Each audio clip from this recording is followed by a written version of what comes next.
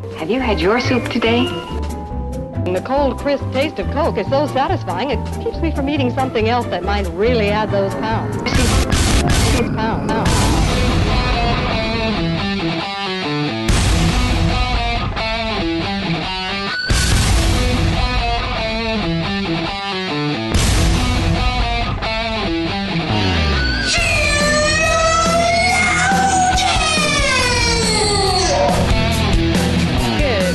Good evening, wherever you are. Welcome to another episode of Sheologians. We are here today to put the she in transmission. Shin. I'm Summer Yeager, and I'm here with my beautiful co-host Joy. And Joy, I just want you to know that I trust your literary decision skills, decision making skills so much that I don't even have to ask you if you prefer The Chronicles of Narnia or Lord of the Rings, because I know you'll give the right answer. Mm-hmm. I'm not even going to ask you. You don't even have to. No. Everyone knows the answer. Gone with the Wind? I don't know what that is. Yeah, Twilight. People will say things. People will ask me about books. And then I get insecure. What? Because I've read a lot of books. But I get weirdly insecure because I'm like, think of all the books you've read. Think of all of them. Yeah, actually, I do that too. When people ask me, like, well, what's your favorite book? My mind goes blank. And then I think of Gone with the Wind or Pride and Prejudice. So mine is worse. I think of a book that I read once when I was 12 that I couldn't tell you the plot of, but I can remember the cover very clearly. And it's called The Wanderer. And now that I'm thinking about it, and I own the book. So I don't know why I've never just like walked over to it and looked at it and been like, oh, that's what this is about. I don't remember anything, but then it's the book I think of saying, even though I could not tell you what it's about at all. It's weird. It's like your brain, your brain has too much information on the topic. So it just like produces something for you in a simplified form. And you're like, okay. Throw something out. It's called The Wanderer by Sharon Creech, and I couldn't tell you anything about it. But if you ask me what my favorite book is, I'm thinking of something else by Sharon Creech. Did she write Walk 2 Moons? Yes, she wrote a book called Walk 2 Moons. Yeah. I've never read that. Yeah. I read that. Could not tell you a thing about either of these books. But if you ask me what my favorite book is. Well, like I just you said the author's name and I was able to think of another book that she had written. What is But if you asked me what my favorite Sharon Creech book was, I'd be like, I don't know. Gone with the Wind. Pride and Prejudice? The Giver? Oh, sorry, everybody. The Giver. Yes. There we go. I mean, anyway. But you're right. Yeah. I am Joy. There you are. And I'm here with my beautiful co-host, Summer. And Summer, I just want you to know that I know you aren't completely inerrant, but grammatically, you're doing a really good job. Thank you. Mm-hmm. I appreciate that. I do my best. I've been writing those reviews of that book. Yeah. And I just type it all out so fast, and I just want to be like, by the time I'm done typing something that length, I just want to be done. But I know I need to like have somebody else read it and edit it, or See, I know that I have good spelling and grammar. But it's all very instinctive. Right. From things that I learned. Right. But from reading a lot. Right. Things like that, So then I, again, get insecure. What is this weird insecurity that I continue to confess? Maybe we should have an episode on that. Maybe we already did. Did we? I don't know what we talk about. We'll do it again. What do we talk about on this obviously, show? It didn't work. So we need to do it again. That episode did not work. I didn't learn anything when I prepared for it, apparently. So do it again. Maybe I'm just insecure about that. Right. So yeah, I'll like send it. I normally have my husband read it, and he'll catch, like, for some reason I'm typing a sentence and I just didn't put the word "the" in it or something. Yeah. Like you skip a preposition because you're just like typing, and because you know in your brain what you're trying to say. That it's supposed to be there, right? And so actually one of the biggest things that helps me is reading it out loud. If you read something written out loud, then you like catch the missing these and ends and like weird things that you do. And so yeah, anyway, now everybody, this is boring. No one cares. I know. I heard from someone that if you are not a good speller, you should read what you wrote backwards. What? Because your brain will automatically gloss over the spelling. Yeah, that makes sense. But if you read not like the whole word backwards. I was like, what? You know what? I cannot say the alphabet backwards. Like, can people just do that? I am so annoyed that that's like a thing. I think I might be able to do that. I cannot. I can't do it. Let's hear you do it. But I kind of don't want to now. Because now you're insecure. I just confessed all these insecurities.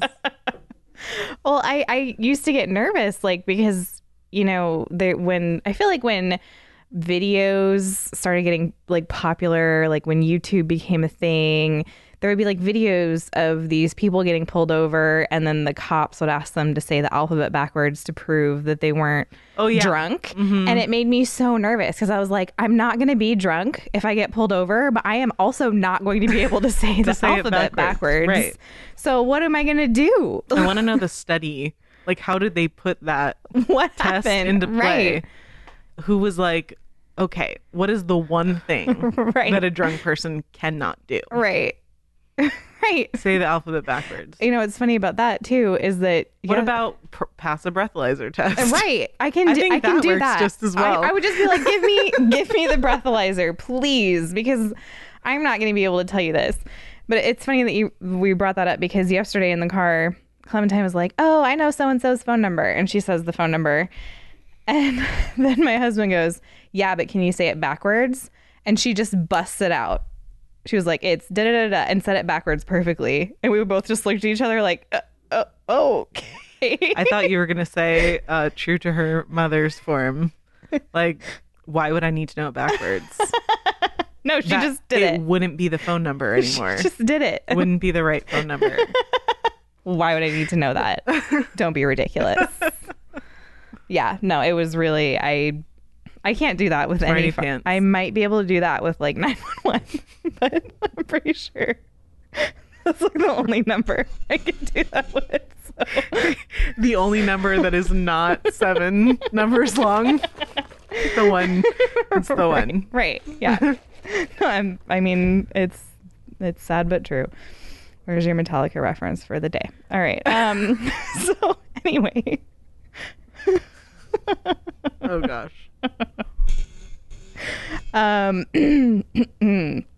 No, serious. I can be serious. So a couple of weeks ago, we discussed the doctrine of inerrancy, and in that discussion, there's so many other really fascinating topics just concerned with the text of Scripture, why we believe we have the Word of God, and you know, my dad's a textual critic. Right. Like, I think it's fascinating. Yeah.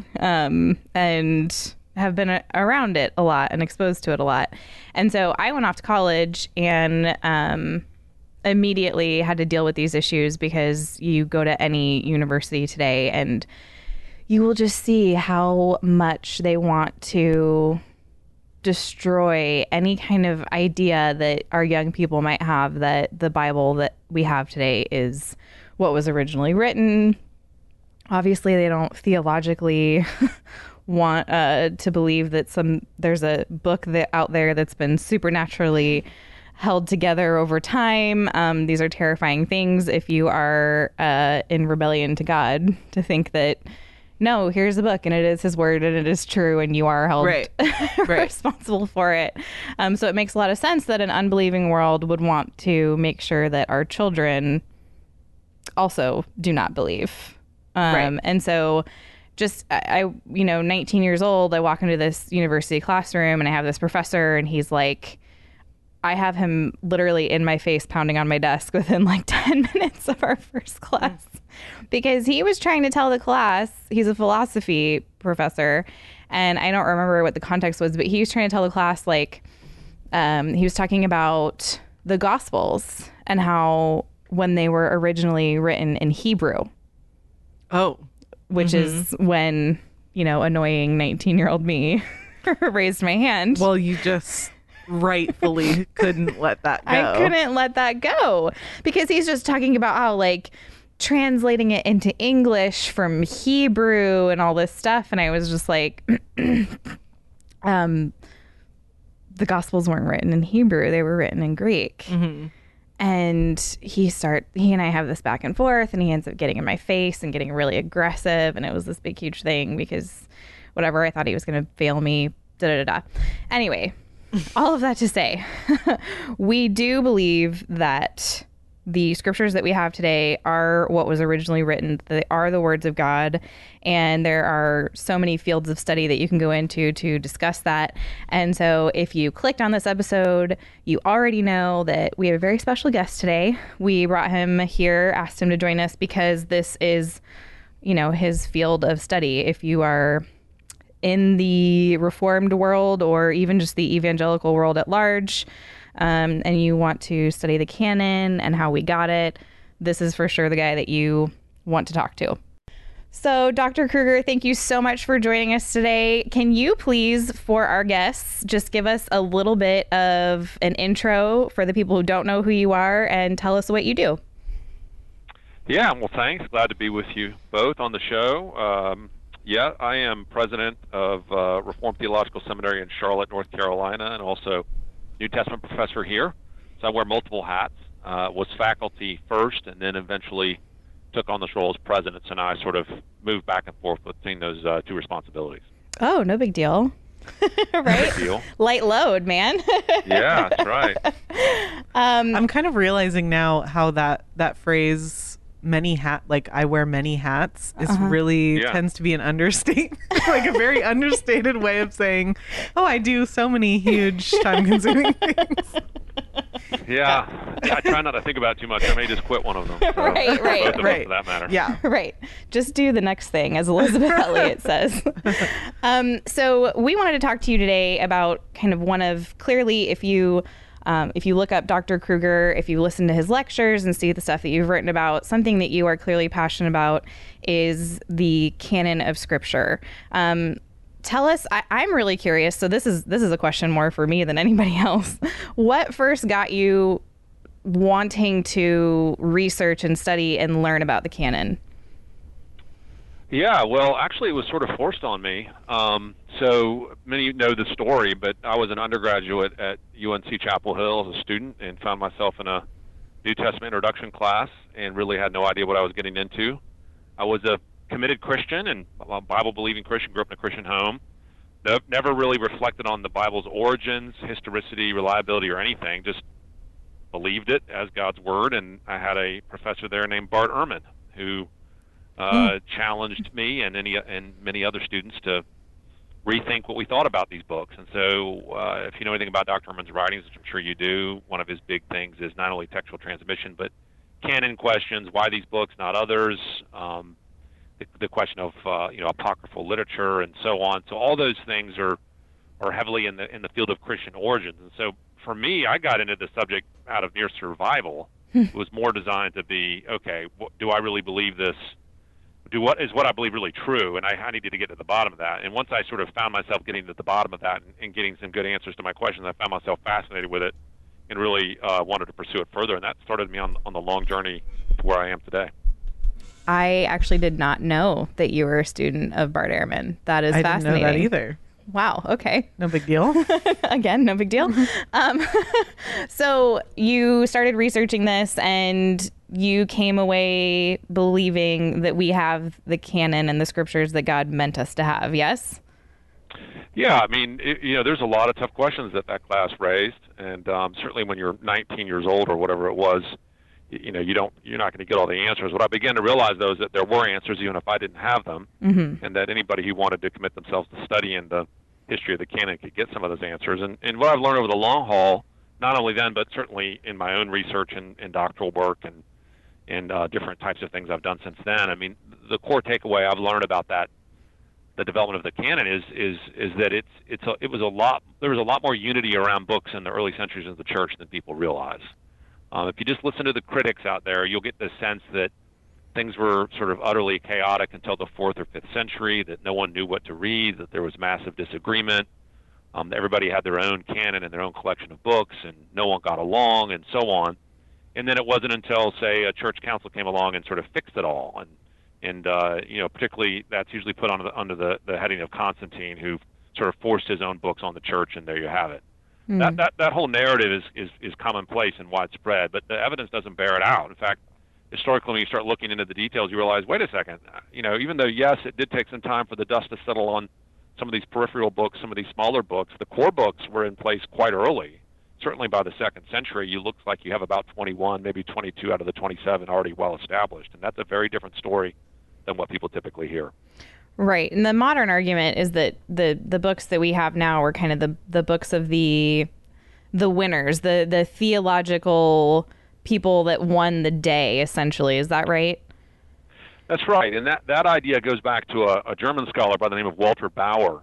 And Bauer's idea was that the early Christianity was very diverse theologically, and it was pretty much a theological battleground for who would end up claiming the title genuine original Christianity. And everybody said they were the original Christians, but who knows which ones were. And he says that the books we have in our canons are just the books of as you put it, the theological winners, the ones who prevailed. And supposedly we're to believe that they won the day, they picked the canon, and then suppressed every other canon and every other group out there until those groups were long forgotten. And so what that does is it makes modern scholars look like liberators. They come in and they're throwing off the shackles of these oppressive, Orthodox folks to free up and liberate those poor heretics that were oppressed in early Christianity. And it makes for a great narrative, but again, that's just not the evidence we have. The evidence isn't that it worked like that at all. In fact, like I said, it seems like we have a core collection of books that most Christians were agreed about on a very early time period. Right.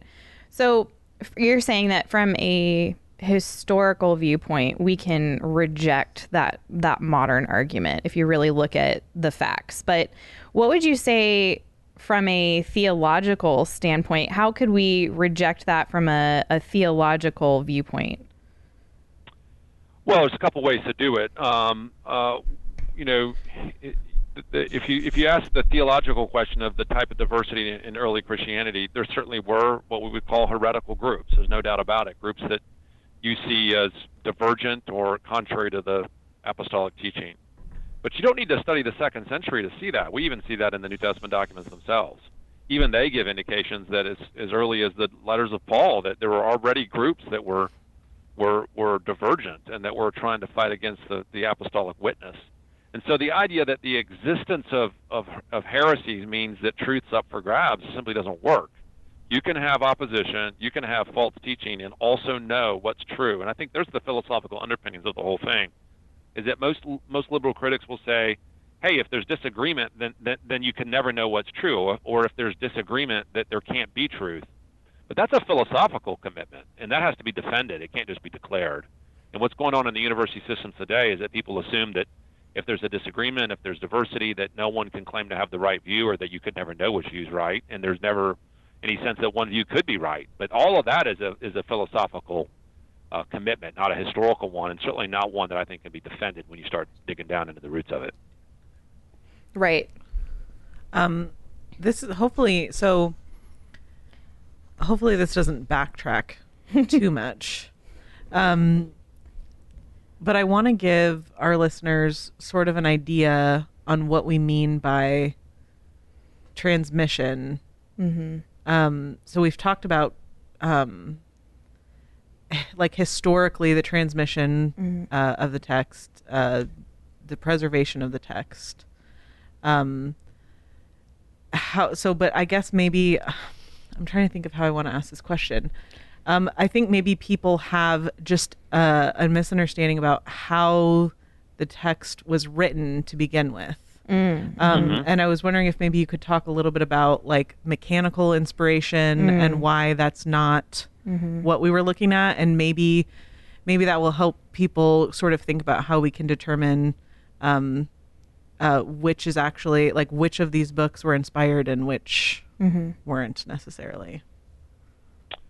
Yeah, if you're asking sort of the mechanics of the way an author wrote when they were under the inspiration of the Holy Spirit, if that's the question you're asking, then there's a lot that can be said on that. There are ideas out there historically and even in the modern day of more what we would call mechanical theories of inspiration, which suggests that authors almost go into some sort of trance, if you will, right?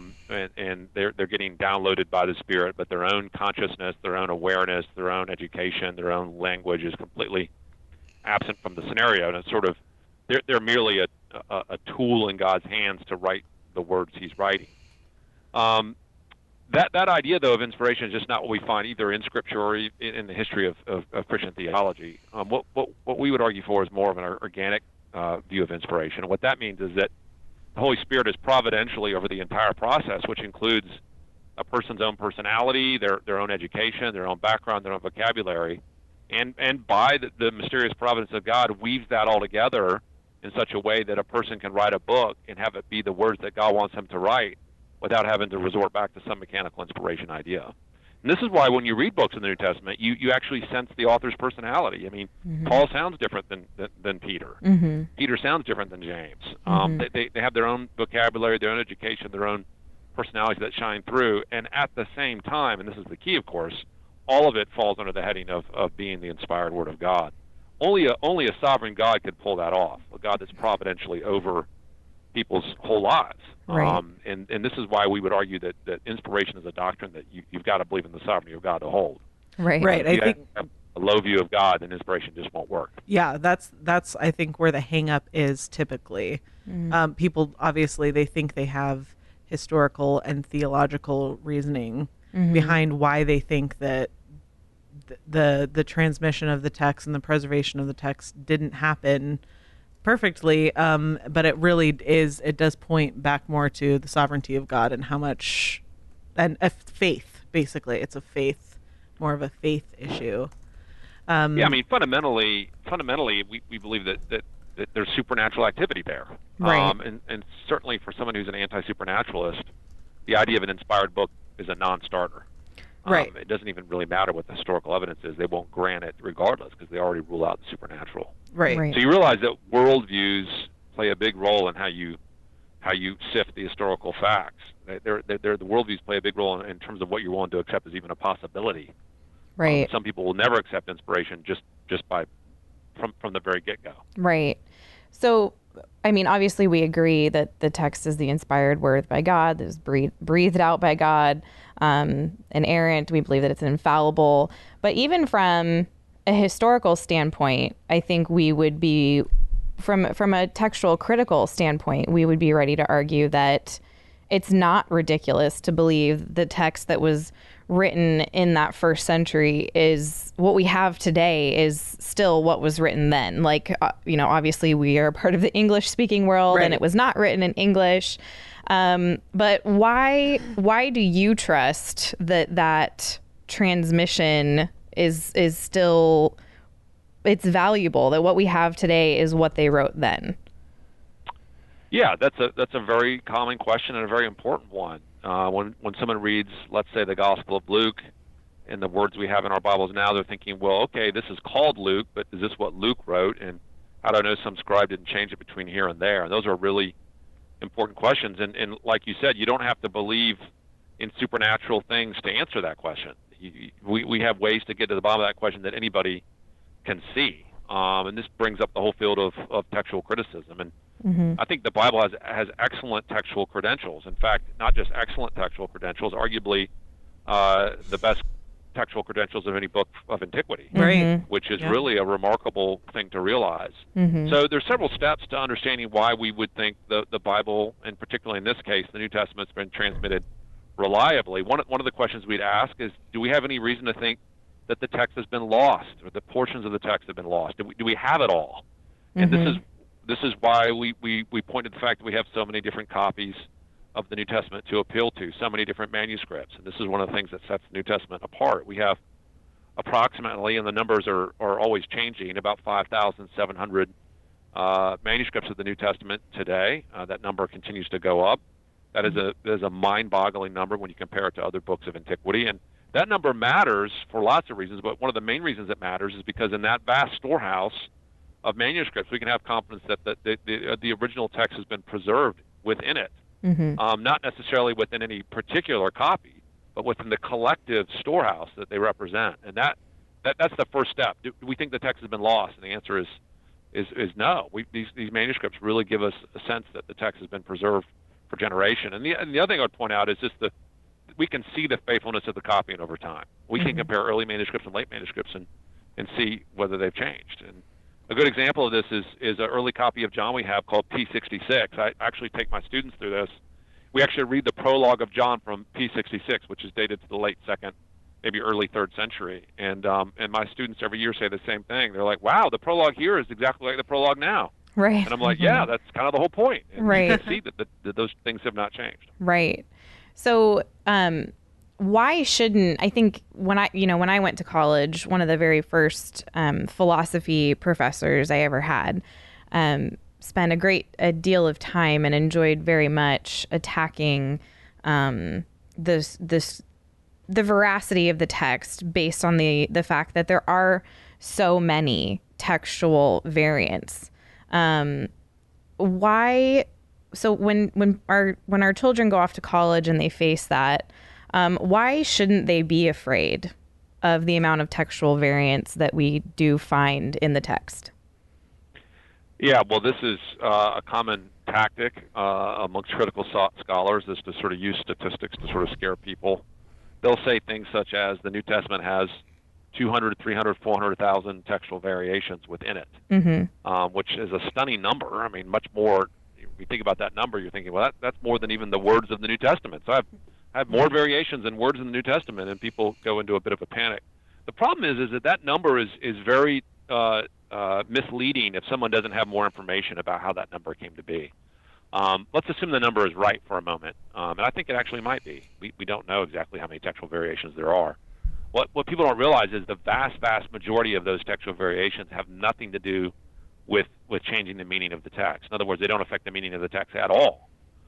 Most of those are minor scribal slips that don't make any difference whatsoever. And a good example of this is that the vast majority of those scribal changes are spelling errors, spelling differences, right? Orthographic differences within the text, and those make up the vast majority of those. And so when you think about that kind of number, you're like, well, do I read a modern book and find a spelling mistake and think therefore it needs to be chucked in the trash can as irrelevant or impossible to understand? Well, of course not. Yeah. And so what you realize is that any of the meaningful textual variations are so few in number that they don't meaningfully affect the scope of the New Testament message. And so for someone to say that all these variations make the text unknowable is a hyper-skeptic approach. It's just not borne out by the facts. Right. Right. Well, even like nor is it applied equally to other documents of antiquity. No one takes that same type of skepticism and applies it to other texts outside the Bible. Right. Right. Well, and even like you said, just the amount of original text that we have is going to make variations even go more up. Yes. So just like statistically, they can get that number just because there is more text to get it from. So it seems scary at the outset. The more copies you have, the more opportunities you have to discover new scribal variations. Absolutely. And so one of the reasons that we have so many scribal variations in the New Testament is because we have so many copies of the New Testament, which is an irony because the more copies, the better. So it's almost like you can't win. You're a victim of your own success at that point. Right. Well, and it sounds as though people are using that to their advantage. They're giving you this big scary number, but they're not actually asking you to think critically about that number. Right. Absolutely. Right.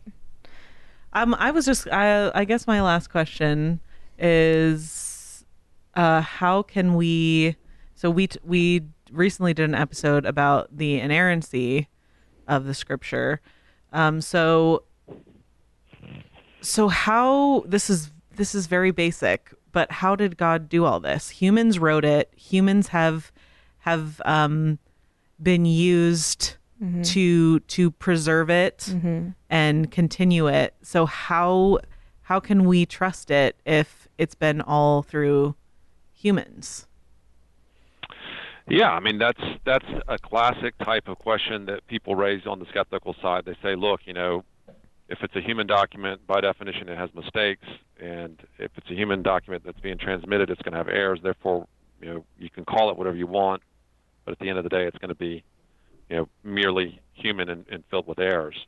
Mm-hmm. But notice in the objection is already the ruling out of supernatural activity. It's almost like saying, given that there's no supernatural activity, given that there's no miracles, given that God's not involved, Right. all we have is a human document. But of course, that's precisely not the Christian argument, nor is it the Christian view. The Christian view is that this didn't all just happen on human terms or merely on a human level, but that God superseded the entire process. Now, the skeptic will scoff at that and say, well, I don't believe that. But that doesn't matter whether he believes it. The question is the Christian position internally coherent? Does it make sense why we believe what we believe? If we merely believed it was human documents, of course we wouldn't say they're inspired, because they'd just be chock full of mistakes. But we're not arguing that. We're arguing that we think that God was involved here. So that's an entirely coherent argument to make. And then we would tack on top of that we can see that backed up by the evidence. We see very faithful scribal transmission over time. We think that falls also under the providence of God, that God has made sure that his word is preserved faithfully, effectively, so that his message is not lost over the generations. And you can see that that's taken place.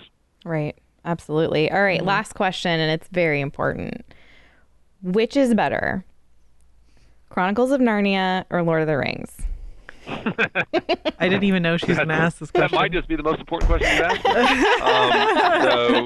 Actually, I get questions like this from time to time on podcasts, which is kind of funny. Maybe that's the new trend now. Well, for me, it's a slam dunk in my mind, and that is Lord of the Rings. Yes. The clear winner there. You are absolutely so correct. That's not to disparage Narnia, because I really love it, and I think it's fantastic. Yes. I just think they're two very different kinds of writings. Yes. I think Narnia is clearly an allegory and clearly a children's book. Mm-hmm. Lord of the Rings is clearly not an allegory and not a children's book. Mm-hmm. Right. Arguably, The Hobbit was arguably a children's book, but not The Lord of the Rings. Yeah. And so I just find myself gravitating to the latter if I have to choose between them. But I think they're both wonderful. Yeah. My husband and my father were right about you. You are very smart.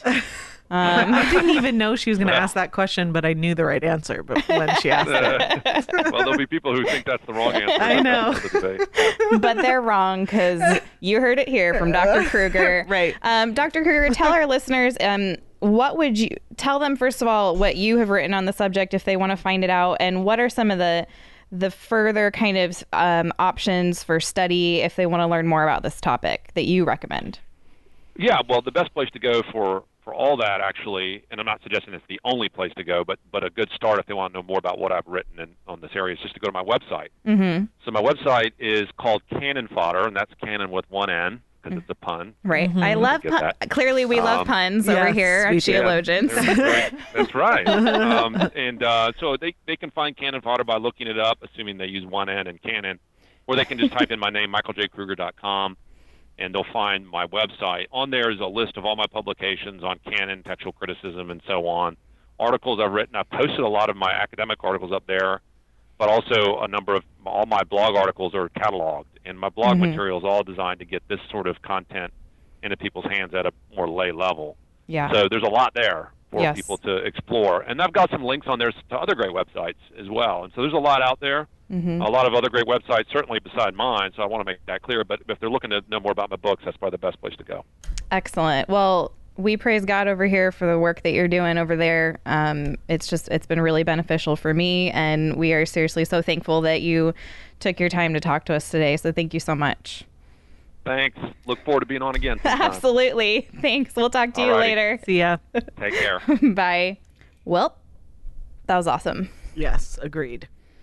I know that, that Dr. Kruger is, I was originally going to have my dad on to talk about this, because he actually has, he does textual critical studies, and he has some good stuff I want to point you guys to, but I'll for sure leave the link to Cannon Fodder on the episode show notes page so you guys can read more if you want. And I just hope that you guys are encouraged by this discussion, and if you want to know more, that you will go put the work in and learn it and be ready. And if you're sending kids off to college, that you'll be ready for these discussions, or if you're going off to college, or if you're at college, or whatever. Well, and I think something that he said is really important. There are answers, you just might not have access to them yet. Right. Right. And that's, I mean, even just in the context of sending your kids off to college or Right. sending your kids somewhere. Right. That I think is a good thing. Right. We won't Yeah. know all the answers in this Right. lifetime unless, I mean, not all of us will be scholars, and that's okay. Right. Yes. That's okay. You can be a scholar if you want to be one. Sure. But yeah, I think the important approach to take to this is you may not have all the answers, but you can get them. If and you want find them. Yeah. And I think too, a lot of times just this topic can be scary for people. Like the unknown is scary, and I think the scariest thing about it is the objections. What do you mean?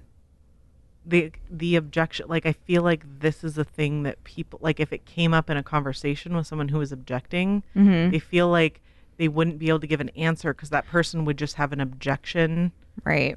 to their answer. But all of this, like, another important thing that he was talking about was just that this is all consistent within the Christian worldview. Right. If you continue to return to the Bible as your foundation, then this makes sense. So they may Right. not like it. The person that you're talking to may not Right. like your response, but Right. it's consistent Right. with what you said you believe. You're not doing anything out of left field. Right. Right. Yes. Don't forget that.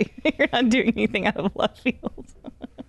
I don't know why that was so funny to me, but it's true. Like, they'll it's be true. like, you're ridiculous, but you're not. Historically, you're not ridiculous for saying Right. that God is sovereign over the transmission and preservation of the text. Right. You're not. They don't Right. like it. Right. And I think most evangelicals today too, like most people sitting in the pews will say like, yes, the Bible is the word of God. Like most people will just, who are Christians, will say that Yeah. and believe that.